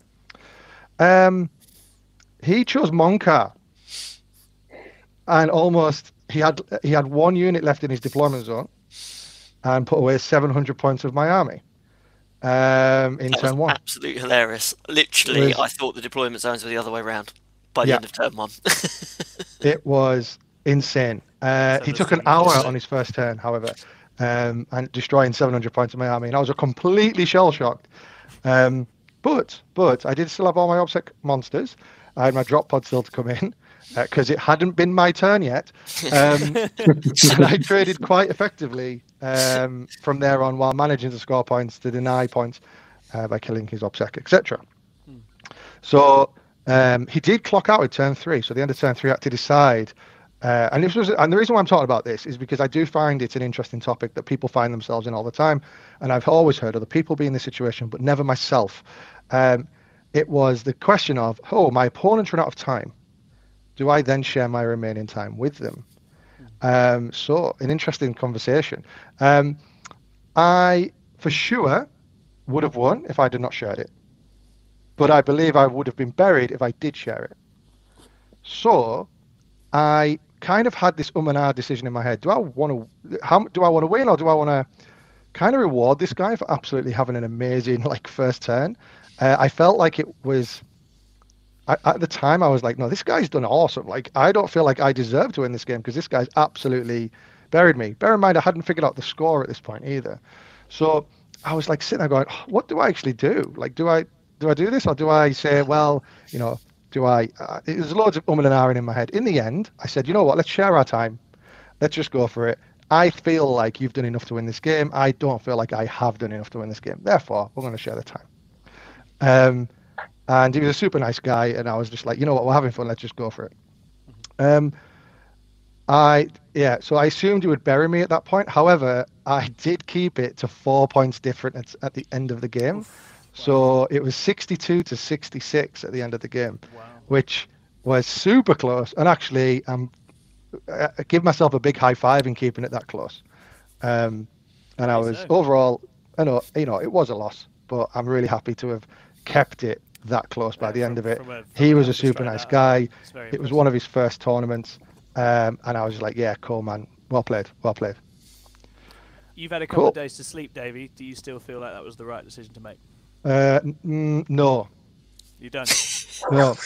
Bury him. No. I think Aaron said Okay. this really well, right? And I think, sorry to dig you out, Aaron, here, but I was like, Aaron, what would you have done? He said, I would have said, because Chris was talking about this as well, and we're talking time as a resource. If you use your resource, you shouldn't, him getting more resource and me getting less. Doesn't work out. The game is about resource management, right? Yeah. So I was like, okay, that's interesting. And then Aaron said, you know what you do is you say, well, let's mark this up as a win for me because you've used your resource. I've now got resource and I will win this game. But let's play it out and see what would have happened. Okay, and I think that's a really strong outcome for both players, because that way he gets the kind of, okay, I did really well, but I lost because it took me too long. So I need to get faster so that I can really take advantage of that amazing first turn I had. Yeah. Whereas I also then get to say, I actually did really well in scoring here, and I would have scored more if all my shit didn't die. So I would have used my resource and cleverly figured out how I won the game with my time that was remaining. So I think that in hindsight, I think that's what I should have done, and that's definitely what I'll do in the future. But I'm not upset that I made that decision. I think it was the right decision at the right time, at the right event as well. This isn't a hyper-competitive event. Yeah, agreed. It was quite like a fun event, and I was having a fun game, and I just decided, this guy's cool enough, and I feel like he deserves to win this game after his awesome turn 1. Yeah, absolutely. I think other people around the event made similar calls. I know Paul Bridge in his final game had similar and shared his time, and I think there were several of us there who were keen to sort of rise to the spirit of the event. So I think you can be proud of doing that. And yeah, sounds like a workable solution for next time as well. Yeah, and I would say actually this is a bit of trumpet blowing for 6++, but every single one of you that came to this event came with the attitude that I want to create and helped create the atmosphere that I want to create at Saffron Walden. I was very worried. Chris come. Yeah, that's why Chris just had Oh, to God. Oh my God. I was very worried about scaling up from 20, 24, 20, 25 players up to 50. I feared that the atmosphere might go because more space points are available. People might take it more seriously, and therefore it would become a little bit less special. I was really, really worried about that. But actually, fundamentally, every single player was still playing in the way that I really want these Saffron Walden tournaments to be, and people embraced that, and people went with it. So that's just what. Because we're all absolute legends, Lewis. What are you talking about? It's because we're the best team in 40k. I don't understand how you're not aware of this by now. Well, I mean that goes out to the guys from 40k Gaming as well, who had a big contingent, and what was the other team had loads of people. Lethal Dice. Yeah, absolutely there. Yep. So yeah, but everyone was doing the same, so that was really, really good to see, and that's a great example of it, Davey. I think, and I think I think that your tower opponent will have still realised that he ran out of time, and hopefully will know for future that if he is on the clock, he is going to need to speed up slightly. But if he does, I spoke to him today. Actually, and fair play. He was the one who instigated the clock, right? Because he wants to get better, and I think that's super admirable. He knew. I think this is a message for all people who play 40k. Know your weakness and try and improve on it. And he was exactly doing that by asking to play on the clock. So I'm a big fan of him. I've spoken to him today, actually, put him in touch with a friend of mine for some games. And top lad. So I'm looking forward to playing him again in the future. That's exactly what I want people to be doing and coming out of my events. That's exactly. Nice. All right, cool. And then my last game was against a chap called Will Fox with his Eldari. I did win this 184-67. So this was my second win of the tournament. Another young lad who's been to Saffron Slam a few times. My plan went reasonably well, while Will's didn't, is essentially how this game went. He won if he could do the hokey cokey with his warp ritual in the middle of the board and come back out with a guy on a bike, and continuously threw things into my deployment zone and then did actions with his guardians. Like that's his plan. I won if I raised banners, staged well and pounced on him and absolutely just got it all over in his face. Yeah. He didn't have many answers to Carnifexes or my Flying Hive Tyrant with a 5-up Fiona Pain, who he nearly killed, I think, on 3 occasions, and I kept bringing it with wounds back with the 1 CP stratagem. It's very tough for his army to deal with. I didn't have it all my way at all, but I maxed primary, nailed Cranial Feasting because he had quite a few characters, and my Hive Tyrant killed, I think, 2 or 3 Farseers. And the other secondaries kind of made up the rest. He popped some Guardians into the corner to keep scouting the enemy, and it was really, really frustrating because I didn't want to spend any resources in going to deal with them. But at the same time, they're scoring 2 points every turn. I'm like, God, these things are annoying. However, the way that I stopped the Warp Ritual and the staging was essentially standing where he had to stage. And, Eldar are fast, but they can't go the entire breadth of an entire board in one turn.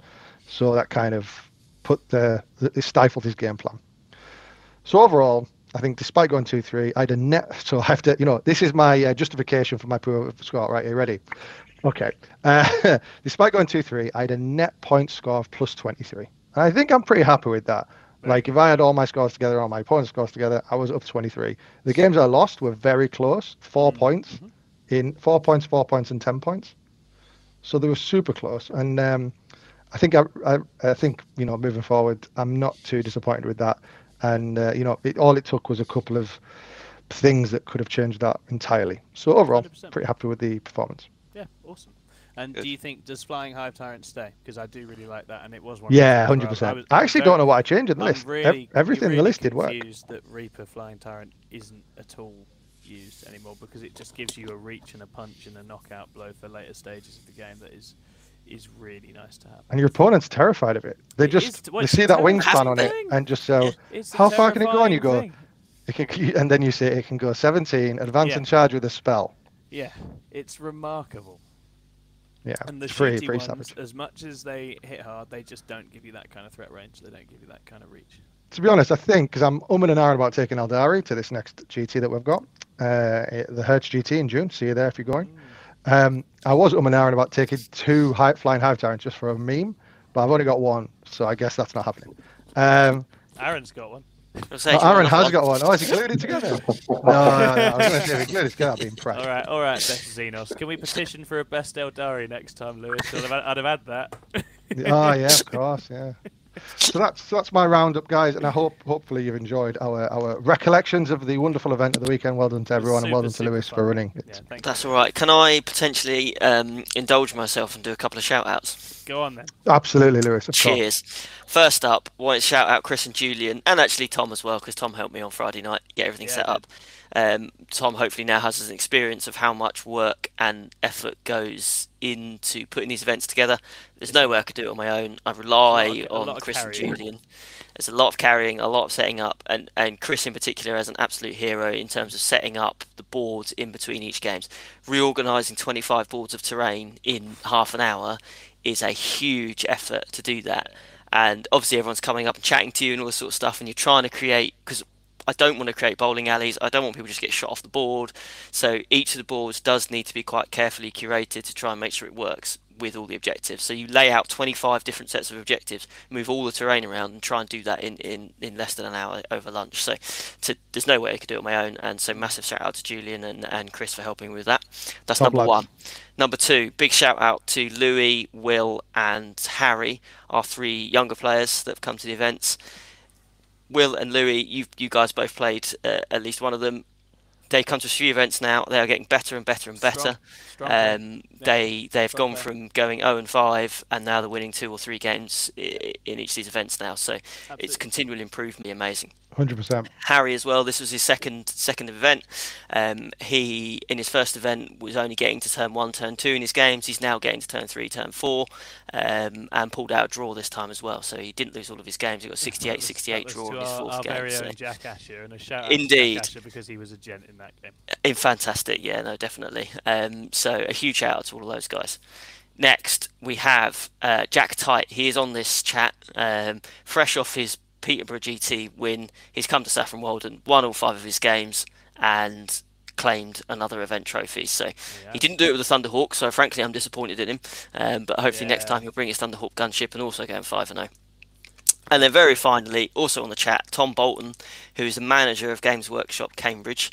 Tom taught me how to play 40k probably 15, 16, 17 years ago. He taught Jack Tight how to play, and he's now teaching Louis, Will and Harry how to play.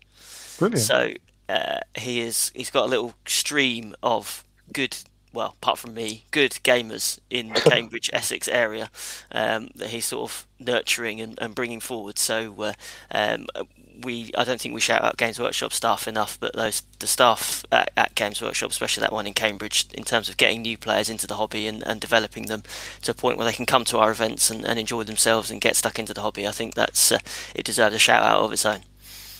Nice. That's it's it. like the if you're a Talk about wrestling tents fan. now. Yeah. If you're a wrestling fan, the Hart family, like they all come from the same trainer. Yeah. So it's kind of like that. If you are a wrestling fan, if you're not, just nod and smile. Yeah.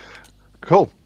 All right, let's get into some questions about 10th, some information about 10th, and then after that, Tom, I don't suppose you've got the Discord open, I don't. I'll find us some questions. I don't know if we had any in, but if people in the chat want to chuck messages and podcast questions in, that'd be great. I'll make sure. Absolutely, guys. So, does anyone want to talk about 10th? I'm going to go because it's Eldar Day. I'm going to go. Bye. Those Eldar rules. You wish. Don't let the door hit you on the way out. Those Eldari rules look phenomenally strong at this moment in time. We've obviously had a little sprinklings of rules for everything so far. We don't have the information. We can't go off all of what we've seen so far, but of all the bits that we've seen so far, I think outside potentially of Space Marines, this is very, very, very good. Rerolls to hit and wound on everything. Strands dice look very good. And the weapons profiles look tailored still for what Eldar do, which is high AP, sort of glass hammer type damage. So yeah, it looks interesting. Yeah, the Guardians look viable, right? Yeah, Guardians look good. Bright Lances look good. Having a bunch of sort of Miracle Dice equivalents across the game is, again, you're just going to do so much with that if you're thinking a turn ahead. So yeah, powerful, which is good. I mean, they're not getting a book for like a year, aren't they? So I think having an index that can do stuff is going to be important. But again, wait. I have to think a turn ahead. Oh, right, get these in the bin. I'm not doing that. Like, you're asking a lot, Tom. You're asking a lot. Yeah, well, you'd say you're welcome to elves. We'll see how you go. We're going to train Davey up with some elves because it's time. It's time. Absolutely. But, absolutely. Looking forward to it. First couple of times you lose, you die. Yeah, die hard if you get it wrong. All right. Anyone else got any comments on 10th before we move on to questions? No, not really. I've been so out of it that I've not looked at any of the reveals, so I'm in this kind of weird world where people are commenting on stuff that I have no clue on. Interestingly, I did play an Apocalypse game today at Warhammer World, which was good fun. Nothing to do with 10th, but it was a really good laugh. Nice. Cool. That's my excellent contribution. And was that all your army, or were you like on a team of people? Team, we actually, there's an Instagram group called the Helpful Painters Movement, which is people from all over the world, in fact. And a few of us convened in Warhammer World, people from Sweden, Denmark, the States, us from the UK.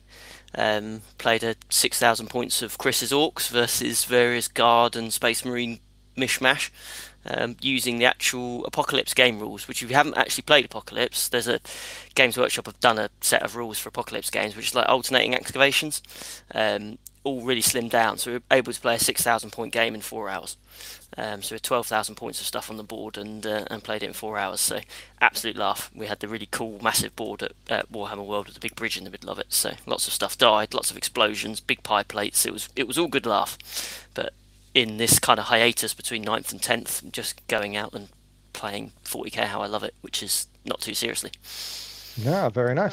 Alternate activations. We should do that in 40k. In fact, you know what we should do? We should roll dice at the end of every battle round and find out who goes next. That'd be really interesting. Yeah, that'd be cool. The one mechanic I do think is really interesting is that nothing dies until the end of the turn. Ooh. Yeah, so you put wounds on stuff, but you don't make your armor saves till the end of the turn. So you don't actually know if you've killed a unit. So you have to decide whether you want to put more firepower into something to guarantee it's dead, or move on to something else and risk leaving it alive. And it also means that you always get to play with your toys. So, like, despite Chris's best efforts to kill the Falchion in one turn, I was always going to get to shoot it at least once, because it would roll its saves at the end of the turn. So it's quite, especially in Apocalypse, when loads of stuff dies very quickly. Very nice. No, that sounds very interesting, actually. That sounds really cool, because, again, you don't know if a unit's dead or not. That's it's pretty sweet. Yeah, you see all the little blast markers accumulating on your unit and going, well, it's got D12s as well, so it's like, oh, it's got an 8+ save, so maybe it will die, but maybe it'll be all right. If I spike these saves, it'll be fine, and then I just bosh. Very nice. All right, I think that's us all for 10th for this week. We're going to do a more concise episode on 10th. We had a great recommendation in our team chat about a video potentially ranking some of the rules that we've seen so far. However, as I'm aware at the moment, Tactical Tortoise is doing that video right now on his channel. So I think he's beat us to the punch. He's live now. But don't go there. Stay here people for were questions. Waiting for something broken looking to start doing it, I think, and they got it today. Absolutely. So Tactical Tortoise, get out of our chat. All right, let's move on to questions. Cool. We have Tom, we have no questions. Yep. All right. So the only question we have is Chris, as in Orky Colchester Chris. I think that's aimed at you, Lewis. Yes, that is Orky Colchester Chris. I don't know if Tom actually, that's come from Tom, as in Games Workshop Manager Tom. I don't know whether Tom actually taught Chris how to play as well. I think Tom had a period at Colchester Games Workshop as well. So, but yes, that is the very same. He's got a very good war, which I was actually Harry. Teach Aaron, please. Yeah, Harry did a good war at the weekend, but Aaron did not do any decent wars. So, hence why I didn't get a podium. Scrivo's coming in with a considerate opponent. Yeah, this will be good. I tried to get him to do a war, but he wouldn't do it. 0 for Waz. Yes, I'm not sure that Tom, that's near our table, would have enjoyed a war on Sunday I would morning. not. I was honestly thinking I was just going to be sick in a bin on the way in.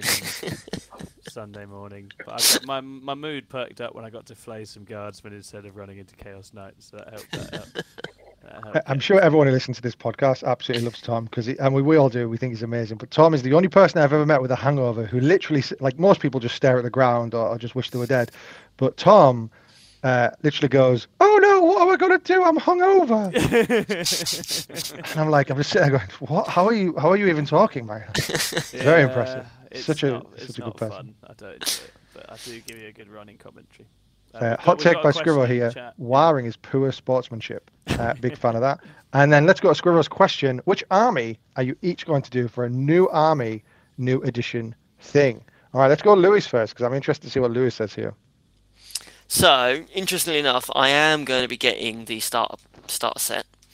And just to confirm, Tom Bolton did also teach Chris how to play 40k. So for all the rules he got wrong during the any judging he had to do at the weekend, you can blame Tom. Yeah, I think I am going to get the starter set. And although I already have 10,000 points of Tyranids, I am probably going to do some more Tyranids. So it's not really a new army, but I actually painted those Tyranids about 10 years ago, so they look crap compared to what I know I can do now. So I would like to do a new Tyranid army painted in a way where my skill was improved as a painter. I'd quite like to start again with that. I do need to get my Imperial Fists up to 2,000 points, which I'm hoping the other half of the starter set will do. That'll bump that up to 2,000 points so I can play Imperial Fists until the Tyranids are ready. So it'll probably be a combination of using the starter set Tyranids, definitely repainting the Bio-Titan, putting that into a new colour scheme, and then probably the Tervigon and whatever else I think looks cool from my existing Tyranid collection. So you're telling me Tyranids are so bad in this edition that you decided to play Falchion with Imperial Fist instead? Well, so I was supposed to go to the first Peterborough GT, but I ended up getting really, really ill the night before, so I didn't make it. And the list I had was 100 Gaunts, 60 Hormagaunts, a Tervigon, and a Bio-Titan. Oh, nice. I think your body saved you a bullet there, really. Yeah, I probably did. God, if you weren't ill afterwards, you were ill before, right? I would be interested in your bug watches, Davey, if you've seen any lists that have the Bio-Titan in them doing well, because actually fundamentally I think it's quite good because it can fly, and with Onslaught you can move it 24 inches a turn and then charge it. Yeah, so there's one bit of jank that you can do. I'm not sure if you can give it the. I think you can. You can give it a 6-inch heroic intervention. Okay. And it's obviously enormous. Yeah. So what you do is you just sit it in the middle of the board, and if they don't kill it, it gets into combat with something. Yeah. But yeah, that's the only thing. All right. Those bio cannons are amazing. 16 shots at flat damage 3 or 4, whatever they are, AP -4. It's like. Come on. It's just normal shit nowadays, right? 16 shots is quite a lot. Franco, what are you planning for next edition? I don't think there's any point asking me this question, is it? Like, we all know the answer. I'm not going to be playing in the army. Yeah, Tau, obviously. No, obviously, I might do is I might try and make it a bit more interesting and try and do like for every I don't know so every 3 months just play one god. To try and shake it up. That'd be cool. To start off really with, cool. Hopefully, fingers crossed, Nurgle, if it's good. I really hope. And then just every 3 months, change to a different mono god, just to make it a bit interesting rather than just throwing it all together. But we'll see. But yeah, as faction itself, I won't be changing faction. Fair enough. Aaron, what are you thinking? Custodes. I think I know what you're thinking. Custodes. Custodes? Oh. I've got them all sitting there. I've been desperate to paint them. Yeah, I've been accumulating them. I want to paint them. I've got a scheme I've got in my head that I really want to paint, but I'm having to stay strong and disciplined and continue with the Orks. What scheme are you thinking? I want black plate armor with like a really sort of warm but dark bronze on all of the trimming. Oh, I think that'd be really nice. Yeah, that'd be cool. It's nice not to have them like really, really shiny. Yeah. It looks really nice where I've mocked it up, and that it does look really cool. So I wanted to do that. Have you got a test model you can show us? No, I do not at the moment. I do not. No, it just lives rent-free in his head. Trying to If I had a distract him test from model, Orks. I'd have an army, and I wouldn't have had the orcs all converted up. So Indeed. And Tom, what are you thinking of for 10th edition? I think I will acquire some Tyranids, but I think, as I said, the New Year and New Army thing that John references is we're probably going to make some sort of small form content where a bunch of 6++ers collect like baby start of army and track that progress, all that good stuff. Maybe play some little baby games to demonstrate what the rules are doing early on. And for that, because none of us in the team currently have them, I think I'd probably truck on with the Votan I've been doing, because I've only like 3 units of Votan. Haven't really got them done. I think their 9th rules are a trash fire, and I think they probably can't get it that wrong twice. So I'm quite excited to see what Space Dwarves look like in the new rules with 10. A Votan, you mean? Yeah. Yeah. Yeah. Because you got to get like hundreds. You must get hundreds of models, right? With those rules, there must be. Yeah, I think it's going to be very different. I would anticipate it being very different, and I think I like armies with more models on the board, as we know. So I think that'd be Absolutely. Yeah. And they're very small, so it's quite easy to print them very they're quickly. They're adorable right? to paint. They're a bit of a frustrating build, but they paint very quickly. They're really cool. Very nice. What are you thinking, Davey? I'll be thinking of Eldari, I think. So, Yeah, boy. what I really, really enjoy so I did play Salamanders when I first got into 9th, and then hated the playstyle because it was just slow and lumbersome. You just move up the field, melting stuff, and that's kind of fun. But I've kind of fell out with that kind of playstyle, and then I went to Tyranids. Then 2 days later, they announced the book, and I was like, sick. Okay, cool, let's do it. And what I've really enjoyed about Tyranids is the speed and the absolute, dynamic play. And you can obviously tilt any direction. You can go shooter. You can have a mediocre play in any style. But what I really, really like is that speed of the Hormigans flying at the battlefield, cracking, what you call them now? Can't think. Raveners just running up the field, flying hive tyrant like that. Being able to flex that a little bit and just really make people think. I really love. I'm like a blue player in Magic, right? So I really like luring my opponent into traps or etc. etc. And I think that Eldari will definitely lean into that. So looking forward to it. Already got some models, painting them up. Found a cool scheme that on the internet of someone who used oil paint. Can't replicate it, but they look okay. So we're going with that. It's going to be really cool, man. Exciting. Indeed. But I think that leads us nicely to the end of this show. Thank you to everyone who has listened. We've hit some pretty good highs in terms of viewer numbers today, so very much thank you for watching. Please like this video before you go, right? Before you set yourself off to bed, brush your teeth, just give us a like, because it really helps us get into more people's ears. And also subscribe to 6++, as Tom mentioned earlier. We're going to have some sick content coming up. So, for 10th. Yeah, we're going to go big in 10th, guys. Until then, we're just taking it pretty easy breezy on here with all you little people. It's pretty good, pretty fun. Indeed. So thank you very much for listening. I've been Val Hesselfinger, and I will catch you all next time. Bye.